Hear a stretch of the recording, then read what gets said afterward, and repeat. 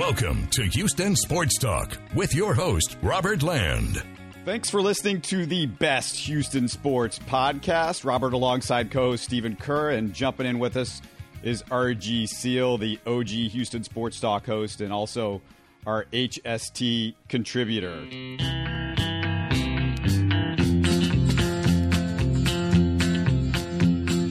You heard the coal train coming. It was rolling around the bend. It hadn't seen a ray shine since I don't know when. Well, my singing's bad, guys, but Tampa got stuck in Folsom, not Folsom Prison, Garrett Prison, and time Folsom. kept... Were you trying to bring up some Johnny Cash there? What was this? Yeah, that was a little Johnny Cash. Well, I don't know about your singing, Robert, but the words were pretty good. I have to hand it to you. And I also like RG, the OG. That's pretty good, too, by the way. Is this an audition for America's Got Talent? What's happening here?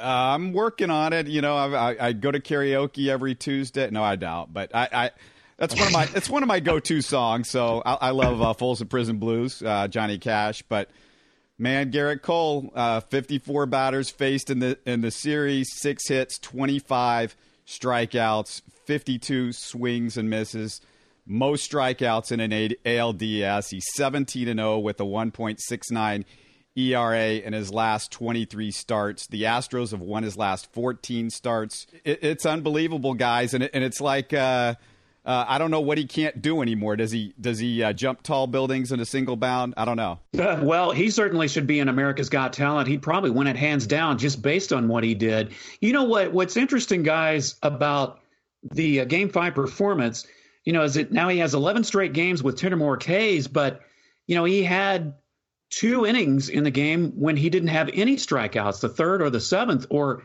he might have equaled what he did in Game 2 when he had 15 strikeouts. And that was maybe the beautiful part of it, because a couple of those innings he had 8 pitches and 10 pitches, and enabled him to go a complete 8 innings there in the game, and enabled the Astros to only have to use basically one person in the bullpen, which was Roberto Osuna. So, yeah, Garrett Cole, complete domination there, just utterly incredible with the 25 strikeouts through the 2 games of the ALDS, and that's why the Astros are advancing. The timely hitting and another outstanding performance from Garrett Cole. One of the Fox guys brought up Mike Scott's 86 playoffs and compared it to what Garrett Cole is doing right now.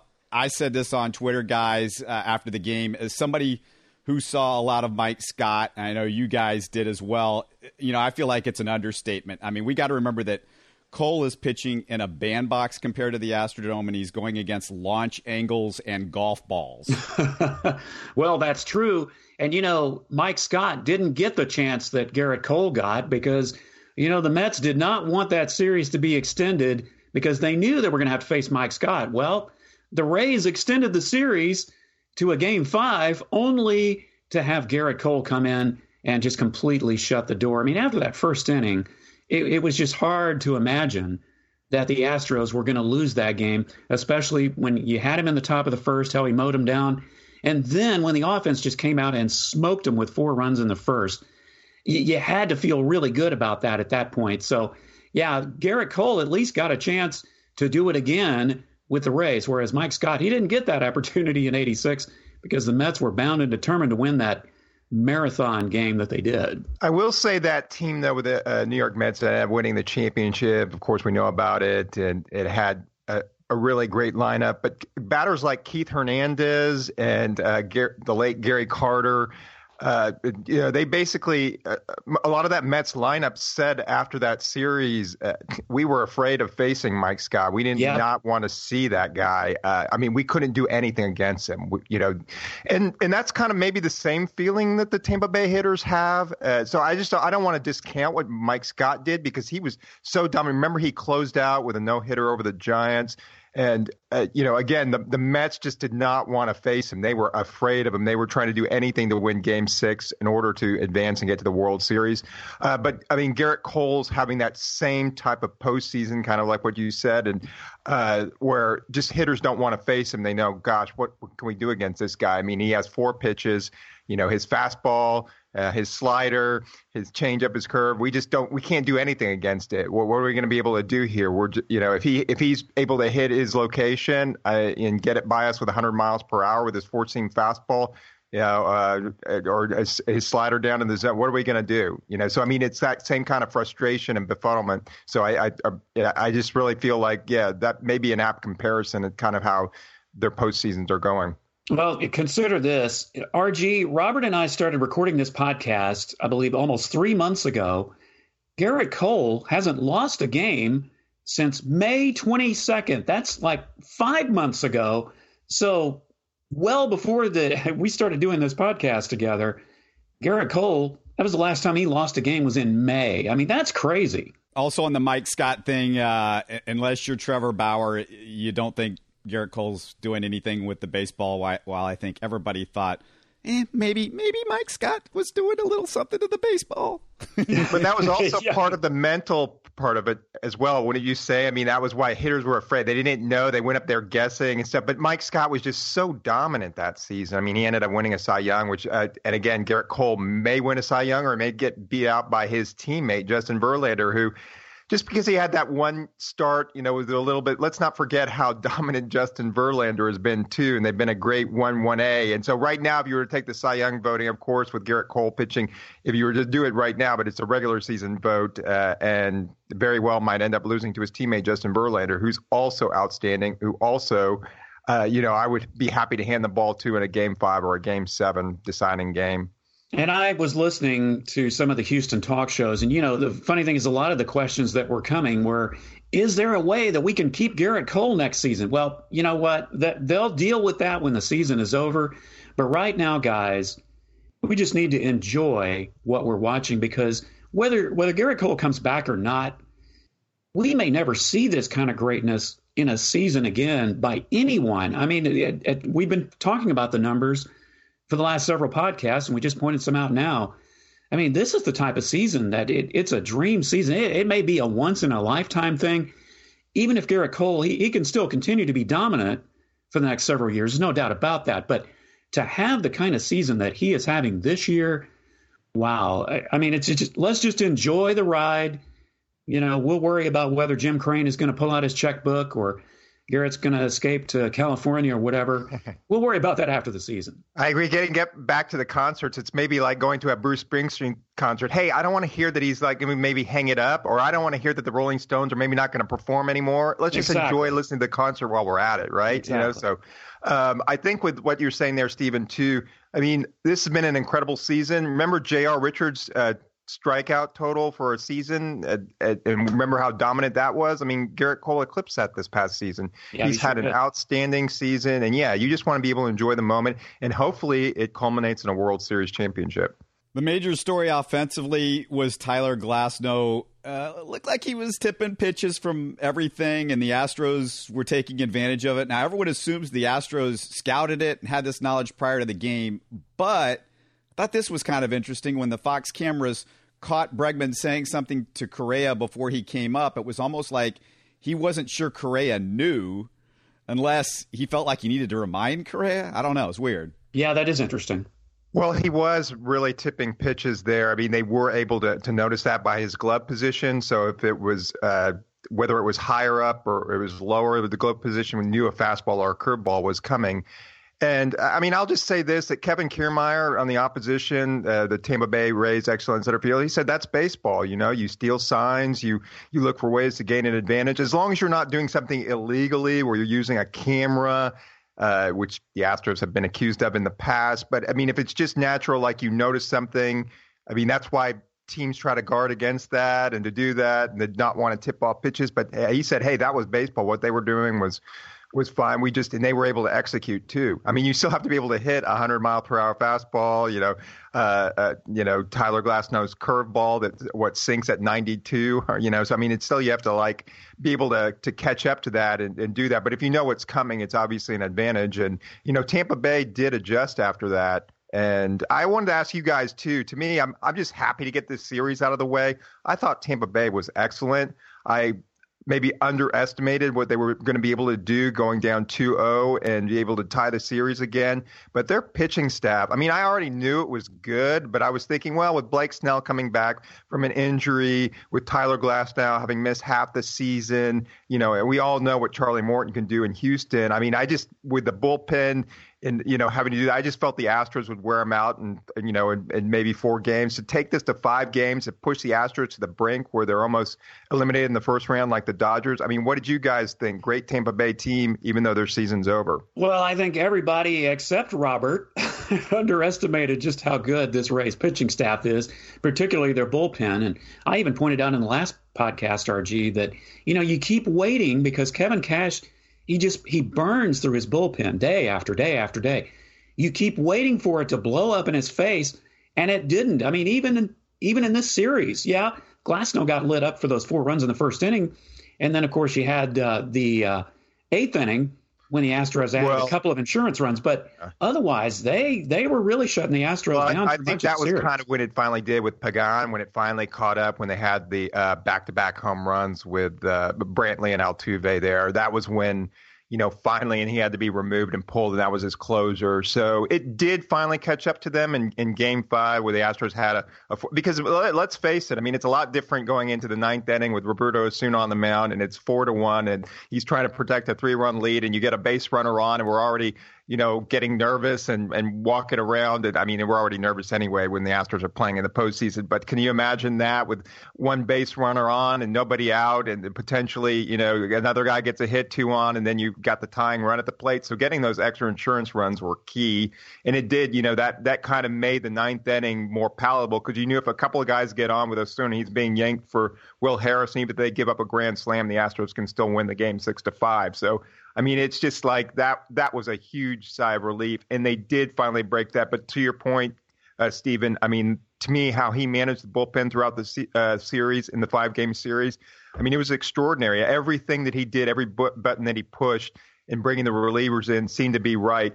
And that's why I think that maybe this is a good tune-up for the Yankees, because the Yankees are another team has an excellent bullpen.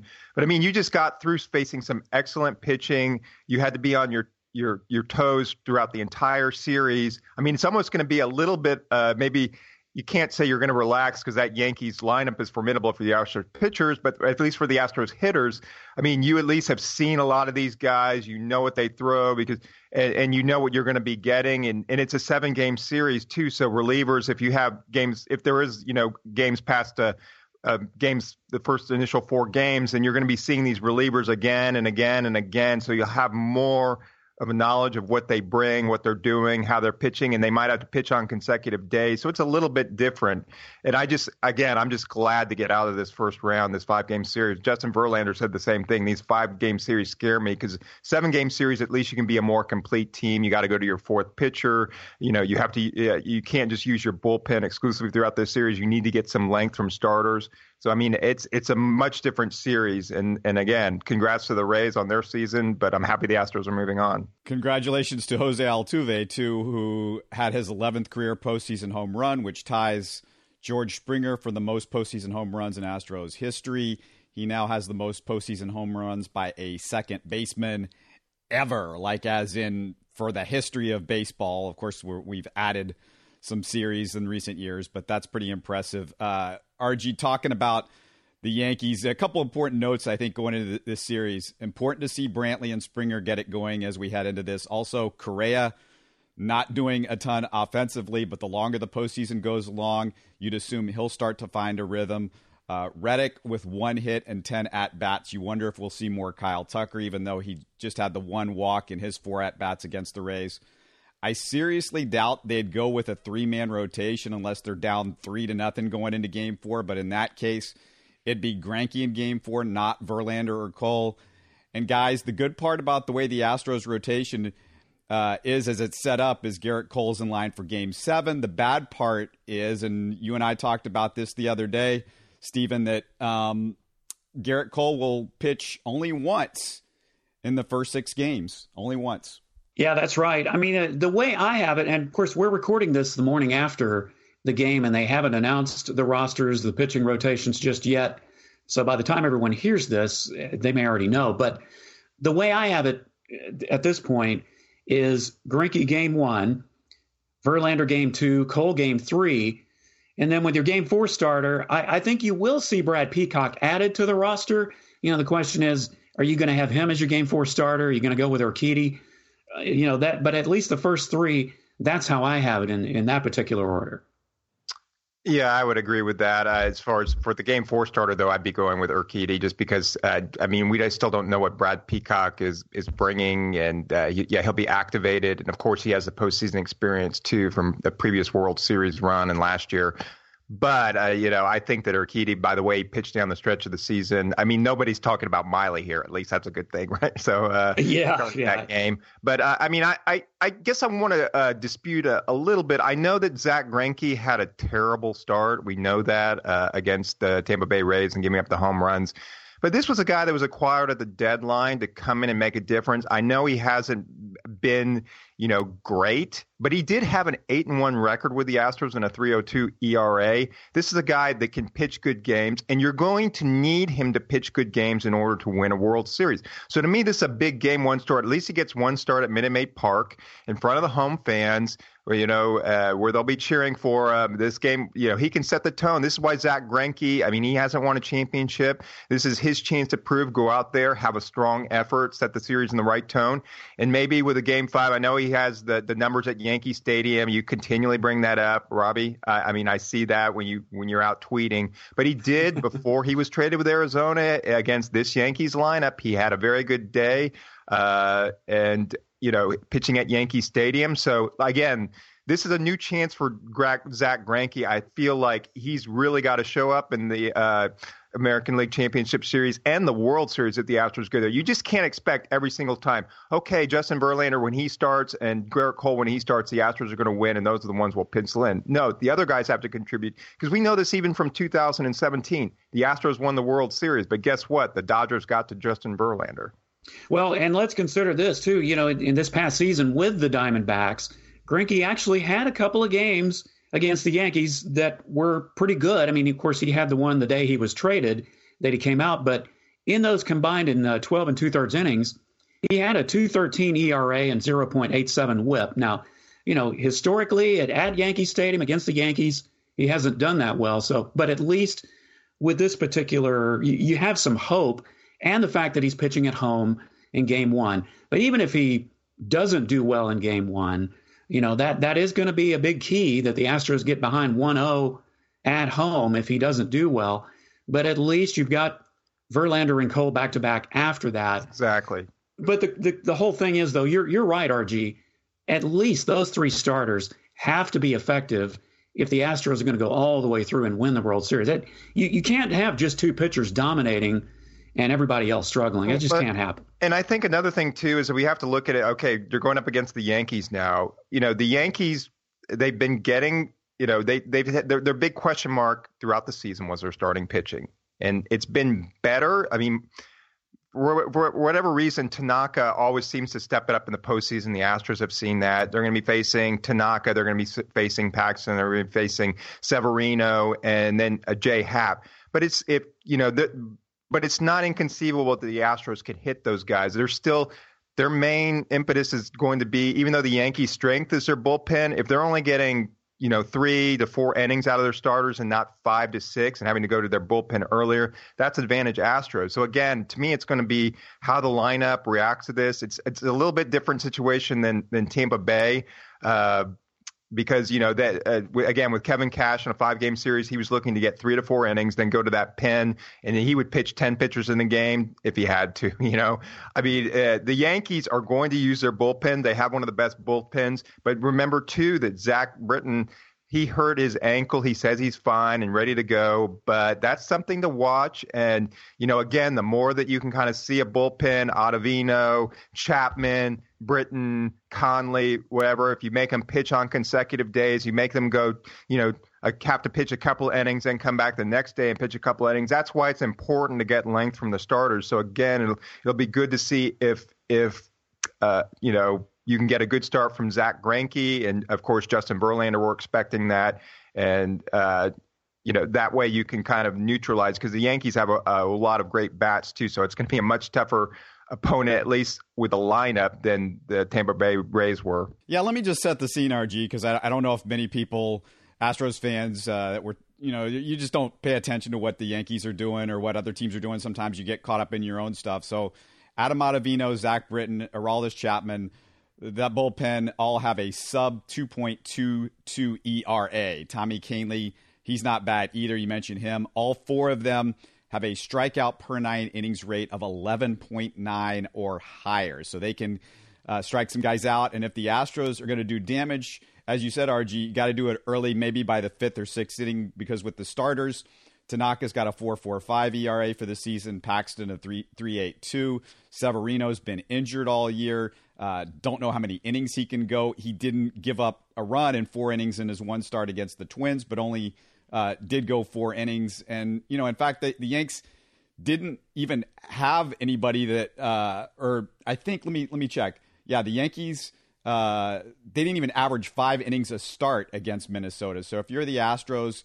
like RG said, your hope is to wear down the bullpen over a long series and give them a lot of stressful appearances in that short time span that is the American League Championship Series. And that's something I think with the Astros, if I can just jump in here, guys. I mean, it's something with the Astros we saw throughout the season why they're such a difficult lineup is because they don't strike out as much. They extend their plate appearances.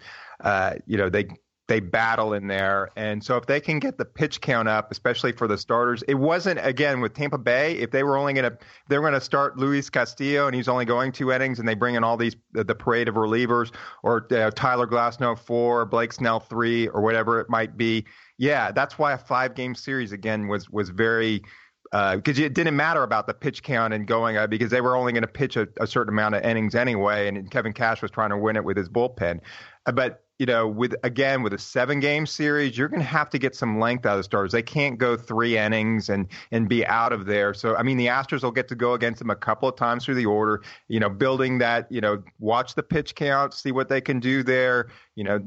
Of course, if they have pitches to hit, their meatballs over the plate, they're going to do that too. But, the Astros are a team that's a patient lineup. They don't strike out as much. So that's why I'm kind of interested to see how they fare against the Yankees pitching, because we know that, again, against the Yankees have a great lineup. For people who aren't familiar with them, but they can at least probably recognize Aaron Judge is one of the great players in the game. Giancarlo Stanton, a former MVP. You have Gleyber Torres. Through up and down there, Gary Sanchez, up and down their lineup, they've got a lot of power, really good hitters, and so it's going to be a tough matchup. 7 players with at least 20 home runs in their lineup, and Gregorius missed half the year with injuries, or he would have had 20 home runs easily. Meanwhile, the Astros, RG, finished the season with 4 players at least with a 900 OPS, while the Yankees only had Aaron Judge with those type of numbers. And RG and Steven, it's just, you look at it, the lineups, both of them are super deep and got tons of power. Well, and not only tons of power, but they're really good at being patient at the plate too. They try to work deep into counts. The Astros starters are going to have to be ready for that too. And they've gotten healthy. They spent a lot of the year, a lot of those hitters were out, but they're back in now. So along with that power, they're very patient at the plate. The Astros are going to have to be the same way and not swing at bad pitches. And I think the key is an early start. They had trouble with that against the Rays, except obviously in Game 5 they came out firing. But, yeah, I think that's a real key, that in a 7-game series, you can only use your bullpen so much. Eventually, they are human. They got to give out, you would think. But the Astros really need to start jumping on the Yankee starters early if they're going to get out in front. And then, of course, their bullpen has to nail it down too. And guys, like who, as far as for the bullpen, what do you guys see? We know that Osuna had the struggle, had to be yanked for Harris in the division series to close out a game, but then he came back in the 9th with the 6-1 lead, as we know, closed out the series, the Game 5. And Osuna said that a lot of it was because he was throwing too many sliders and wanted to get back to, he has the cut fastball, the slider, be able to use his changeup. So, what do you think, guys, as far as the Astros construction with their bullpen? How would you do things towards the end of games? Let's say a starter's removed in the 5th or 6th, taking out Verlander or Cole. Well, let me just throw out these numbers for you. And talking about the starters, the Astros starters and their bullpen, there's 6 guys on the Astros that are, I would say, the key pitchers that we're going to see a lot in this series. The Yankees hitters have a 671 OPS versus Garrett Cole, sort of what you would expect. 577 versus Verlander. Verlander's been incredible. Greinke, a 645 OPS. So, yeah, great point by Steven. This year he's been good, and it's against these hitters that you kind of have to look at. So Greinke's pitched well against these guys. Osuna, a minuscule 366 OPS and 67 at-bats versus this lineup. An ugly 1096 for Presley, although only in 50 at-bats. Also in 50 at-bats, Will Harris, another ugly 1034. So keep all that in mind. Presley and Harris haven't done well against this particular group. It's a small sample size, but I mean, I think those numbers are very interesting. Well, then what guys are you looking at potentially, again, this matchup out of the bullpen? Are there some guys like a Joe Smith, like Abreu? Is he activated this round? Like, what would you maybe like to see as far as the bullpen goes? Well, I think you're going to see Joe Smith and Rondon certainly in there. And you could see Brian Abreu come onto the roster in this particular case, because they're going to have to add an extra pitcher. If you left Wade Miley off the roster, you're certainly going to add a Brad Peacock, but you still need to add another pitcher, and Abreu could be that guy. The key to Osuna to me is if he can locate that fastball, and if he doesn't throw so many pitches, and he gets gassed, he can't locate that fastball or that slider. Yeah, the lineup could be out there before we even start, but you just said it, Steven. I mean, that's what I would do. I think that's what most Astros fans would do. It'd be Miley would be off, Peacock and Abreu would be on in that situation. Miles Straw, the odd man, as far as the regulars, or I guess position players, would be out of the mix. But that's how I would do it anyway. I mean, isn't that what you would do, RG? Pretty much. Yeah, I mean, I don't want to say one thing again about the Yankees too, and the numbers, and looking at it over a course of the season. Another thing about this past season is their lineup. They were injury riddled, so a lot of times, I mean, Giancarlo Stanton missed most of the season. Aaron Judge missed a chunk of time. So I don't know what the particular lineups the Astros were facing that day, or because the Yankees, that was one of the reasons why Aaron Boone did a tremendous job as a manager of the Yankees, just constant shuffling in and out. But as far as, roster moves, it's going to be tough to kind of like figure out. I mean, I think it's going to be pretty similar, except I think they'll add another pitcher and subtract a position player, because generally when the Astros have gone to the ALCS, it's been 13 and 12 instead of 14 and 11. So we'll see kind of how they compose the roster, but they're going to add an extra pitcher. And, of course, a lot of that is going to come down to matchups, too, and we don't know who the Yankees are going to start in what order. So, A.J. Hinch is going to look at those matchups and determine the lineup day by day according to that. Yeah, just to be clear, RG, those numbers that I was given as far as OPS, those were against the players that are on the Yankees roster. It's not this year's numbers, it's career numbers against these particular guys. According to, I think ESPN was what I was looking up those numbers at. So if they're wrong, don't blame me, blame ESPN. Well, no, I just am saying there's a lot of that's a good point. But to me, it's you can go off those numbers, and of course there's a history there, but it's still going to come down to, especially in this postseason, a lot of times you're going to, like Will Harris. I mean, he's looked like a different pitcher this year than he has historically against many of these batters. And if he's, pitching like he was at the end of the season, where he had the 9-pitch, inning, and the way that he came in and closed out that game, you have a lot more confidence in him. So a lot of it will be kind of in, you look at the analytics, you look at the information and how hitters have fared and matchups. Of course, that's going to go into the Astros and A.J. Hinch's thinking, but you're also going to be going with your gut, like who's pitching well. Is Ryan Presley, is he looking better, coming off this injury? Now he says he's kind of straightened out his mechanics and he feels much better. So it's just like, if Ryan Presley's back and pitching like the great player that he has been for the Astros, then that could also be a huge asset in the bullpen late in games. Also, really important to note, something that Justin Verlander made a point of in the postgame on the Thursday night game, Game 5. He said, look, this is the type of series that you're looking forward to if you're the Astros, because, a 5-game series like Tampa Bay, It's just, you're basically leaving a lot of things that are different than what would normally be like a longer stretch over a course of a season. But in a 7-game series, Justin Verlander said, look, it's every guy on the roster counts. You're going to be using everybody. And you felt like when Verlander was saying that, he was saying, we got the edge there.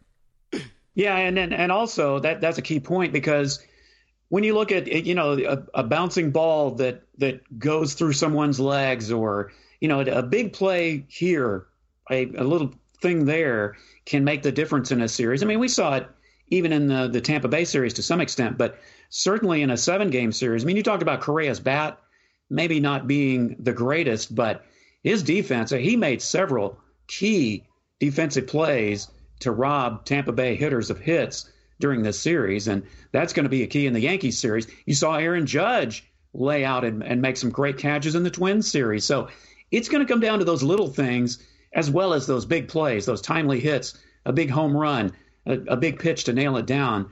That's obviously in 2017 what got the Astros through. The big hit with Alex Bregman that scored Derek Fisher from first.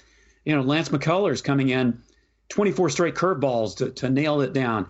Charlie Morton, we don't have him anymore, but I'm just saying these types of situations, you're going to see a lot more of that probably come into play in a 7-game series in the ALCS against the Yankees. Oh, definitely. I think that's the thing. Again, getting back to what Justin Verlander said about the difference between a 5-game series, 7-game series, I think that's why we're all breathing a sigh of relief, because Tampa Bay was such a quirky team. They had excellent pitching. They were number 1 overall again in the American League, and ERA better than the Astros, even with the dominant starters we've talked about with Verlander and Cole.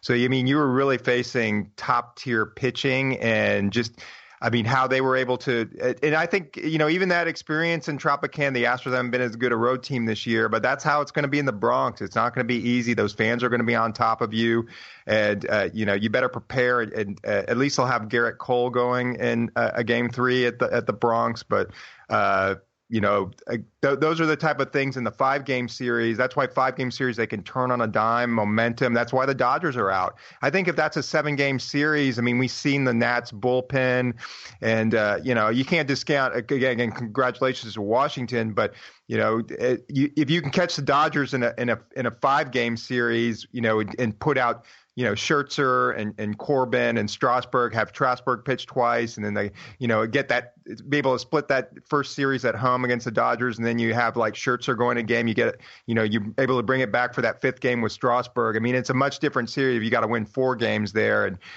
have to stretch things out with that Washington bullpen that's been very troublesome for them. So it's like with the same thing with the Astros and the Rays. It's just. In a much more condensed series, these 5-game series, the 1-game wild card, anything can really happen. So you do really get to see more of the complete team, the lineup, the substitutions. You have to pitch your 4th starter, generally speaking, in the 4th game. So it's something to look forward to, because the Astros have been the most complete team in baseball. It doesn't mean that they're going to win. This Yankees team, won over 100 games as well. They're one of the super teams in baseball. They've had a great season. It wouldn't surprise anybody. It would have been shocking to lose the Tampa Bay Rays potentially in the opening round. That would have put a bitter taste on this whole season. But to get to the ALCS against a super Yankees team, this is what you built up for. So we'll see what happens. Odds to win the World Series from Fangraphs: Astros 50%, Yankees 22%, Nationals 22%, Cardinals 6% from 538. The website 538. Astros 36%, Yankees 29%, Nationals 22%, Cardinals 13%. One of the great notes of this series is it will be the 5th postseason series between 100-win teams in the last 3 postseasons. There were 0 postseason series between 100-win teams from 1978 through 2016. So basically the previous, 34 years or something like that, or 38 years. 38 years, yeah. Wow, that's pretty interesting. I would think the Yankees odds would be a lot closer than, what did you say, 50% Astros, 22% Yankees? in one of those, that I would think they'd be a lot closer than that. I mean, yeah, I think so too, Steven, especially after they just completely, I know the Minnesota Twins and their pitching, and they were disappointment in that series against the Yankees, really, but the Yankees just brutalized them. So, I mean, they're probably the hottest team, it looks like on paper, or coming into any series right now. And so, I mean, the Astros, again, are going to have a tough opponent, but yeah, I would think that it would be much closer because both of these teams are really, really good. And that's why, I mean, a lot of people are thinking this is a 7-game series. This is Ali Frazier. These are two heavyweights slugging it out. All right, before I get your predictions, I've got something that came down Thursday night in the middle of the Astros game, Houston sports related, Houston Cougars related, that just it was kind of a bomb dropping, and I didn't catch it until Friday morning, but there was a tweet thread from Justin Murphy, a Houston Cougar starting offensive lineman that in the last few days announced he was transferring from U of H. This is what he said on Twitter. He said, "My name is Justin Murphy, and according to sources, I'm no longer a part of the Houston Cougar football senior class, a senior class that is the first group to experience a head coach and administration to actively tank a football season." He continues the thread. "To give a little chronological context as to why I'm no longer with the team, I want to take it back to how the season began. We started off the season on a primetime Sunday night versus OU. After receiving a tick in the loss column, we go on to play 4 games in 19 days, a schedule unprecedented. The motivating speech to get the labor force," and he puts in parentheses, "players, through the gauntlet of U of H's attempt at capitalism, question mark. Quote, nobody watching is going to care, so we can't care either, unquote. One harsh truth of the nature of football, we go on to hold a record of 1-3. Despite the record, we can all hope that the TV revenue produced in those 4 games was worth it. As for me, at the age of 23 and 3 prior knee surgeries, it was the hardest thing as an athlete I've ever done. I at least hope my time as a 4-game starter warrants the only guaranteed compensation I have, a single semester full athletic scholarship valued at $14,686.71. The only things I have left guaranteed as a result of my time in college football, a 4th and 5th knee surgery, and undoubtedly a case of CTE." I mean, this goes on and on. He goes into Holgorsen. Holgorsen sits at his desk and says, "I don't have time to talk. I only have time to coach," as if I didn't deserve an eye-to-eye farewell or a proper handshake. He says, "As a person that is guaranteed a non-salary compensation of $3.4 million to go along with $300,000 base salary for 2019, one might think you'd have a better outlook on the players that contribute to your compensation." I mean, this is a team sport, right? And then he tags in Holgorsen to this. I mean, boy, that is some strong words against Dana Holgorsen and the Houston program. Wow, did this guy, maybe he should have just written a book. I mean, that's about as long as a short novelette or something. He certainly had a lot to say. I mean, the whole rule change with the redshirting thing, that by itself could very well affect U of H recruiting in how that was handled and the fact that they started off 1-3. Comments like this being made public, that could very well add to it. And, Dana Holgorsen, I mean, they signed him to a lot of money to turn this program around after Major Applewhite, and so far, it certainly hasn't panned out. And you can't panic after 1 year, but boy, just some of the things that are adding up certainly are quite disturbing. It's one of those deals, though, RG, where, I mean, this is a huge deal. If you're a recruit thinking about going to U of H, I mean, this guy spells it out pretty pointedly, and I don't feel like there's anything that he's got to be, as far as a grudge coming into this whole thing. I mean, this is a deal where you bring a guy in and you make a lot of promises, and if you don't keep them, and somebody else looks at it and say, well, this team could tank a season, the coach could lie to me, all of that. It doesn't look good. It's not a good look for Holgorsen in his first year. Well, I'm sorry, guys. I really don't know too much about the whole situation there, other than Holgorsen coming in as the coach and obviously coming from West Virginia, where he had a lot of success and having some trouble there at the beginning of the season. So, and we don't know their response as well to what he's making with these accusations. So, again, but wasn't he? Did you say he was a second-time transfer? I thought that was in there where he said I'm a second-time graduate transfer or something like that. kind of makes me wonder what happened the first time around. It's hard to get mad at guys for transferring the way coaches just take off these days. No, yeah, you really can't. I mean, that's the whole thing. That's a whole nother conversation. But no, and he was very thorough. It wasn't that he was just throwing out a bunch of generalities. I mean, he obviously documented everything that happened. I mean, this is kind of like it almost reads like a legal document in a sense as far as what the facts were. He was very specific about it. And that's where I think you have to take notice. He's not just throwing out a bunch of, bitter, resentful comments that, the coaches didn't do this or that in general terms. He's being very specific about injuries, dates, occasions.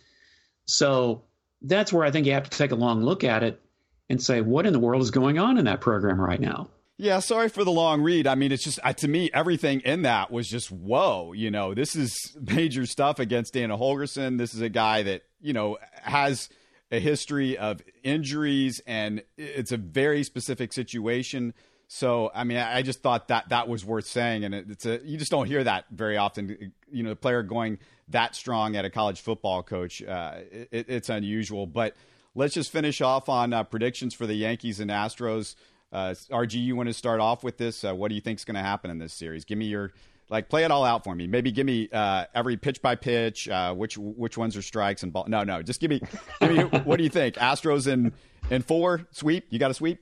I don't have a sweep, but because the Astros have the home field advantage here, and I'm on the Astros train here. I'm not going to get off of it, so I'm going to go Astros in 7. People have accused me of being wishy-washy, and probably for good reason, because I've been waffling back and forth on this, even before Game 5 during the Tampa Bay series of, just what kind of Astros team do we really have? I definitely think that the series is going to go at least 6, probably 7 games. I think the key is, again, Greinke starting Game 1, I think that's a big thing. If the Astros lose Game 1 at home, that means they're going to have to win that second game to keep the series and then go to Yankee Stadium and grab at least 1, maybe 2. So I think that's really what it's going to hinge on. But, as tempted as I am to pick the Yankees in 7, and I thought about it long and hard. I mean, I picked the Astros to go to the World Series before the playoffs even started and right before the Tampa series. So I guess I don't want to go against that. So I'm gonna agree with RG and pick the Astros to go in 7. God, I hate that we're all agreeing on this. I got the Astros in 7, but if they lose, it's going to be in less than 7. They're not losing with Garrett Cole on the mound in Game 7. So Yankees in 6 is what you're saying, as if that happens. Well, I'm going to go with the Astros because I feel like Justin Verlander made a great point. I mean, the Astros, their depth, the strength of everything that they've had, and some guys struggled a little bit in the first series, but now they've got the bugs worked out maybe, and hopefully that's going to mean something, and I'm praying that Greinke can win one of these 2 starts. I mean, he needs to win. Well, I mean, one of the 2 that's why starts. they traded for him. If you're going to win a World Series, I mean, you traded for Zach Greinke. This is one of the best pitchers over the last 7 years. I know he hasn't been the same pitcher, but again, he's been 8-1 with the Astros. He's had some good starts. He's going to have to pitch well in the postseason. He can't give you 3 innings and get knocked out with 3 or 4 home runs. And you just can't do that. You're going to need to get some length. You're going to need to get good starts from Zach Greinke. Greg Lucas mentioned this before. It's huge for him because he hasn't had postseason success. So this is a deep run in the postseason. This is his chance to show that he's still a very good pitcher, can handle in the postseason and help a team towards winning a championship. Another thing that we maybe didn't mention today, that George Springer finally, got a little bit untracked in Game 5, but he's one of the best postseason hitters of all time kind of coming into this postseason. He hasn't had a home run yet. If George Springer can start hitting some home runs, I mean, the guy can carry a series. I mean, he's done that before. He's World Series MVP. To me, that's important. He makes the whole Astros lineup go. So if George Springer, and then like you said, Michael Brantley with a home run breaking out, Jose Altuve's already been a postseason beast. Then you have, somebody, you have your Jordan Alvarez, Alex Bregman's been great. That lineup, I mean, the 1 through 7, the Astros is really going to have to, pick it up against the Yankees pitching staff. Well, and let's not forget, guys, like it or not, the Astros just seem to play better when their backs are against the wall. I mean, it's nerve-wracking. It's frustrating for fans. And I'm not saying the players intentionally put themselves in that position. I'm sure they prefer to sweep in a 5-game series or a 7-game series. But, the Astros just proved time and time again. They proved it in 2017.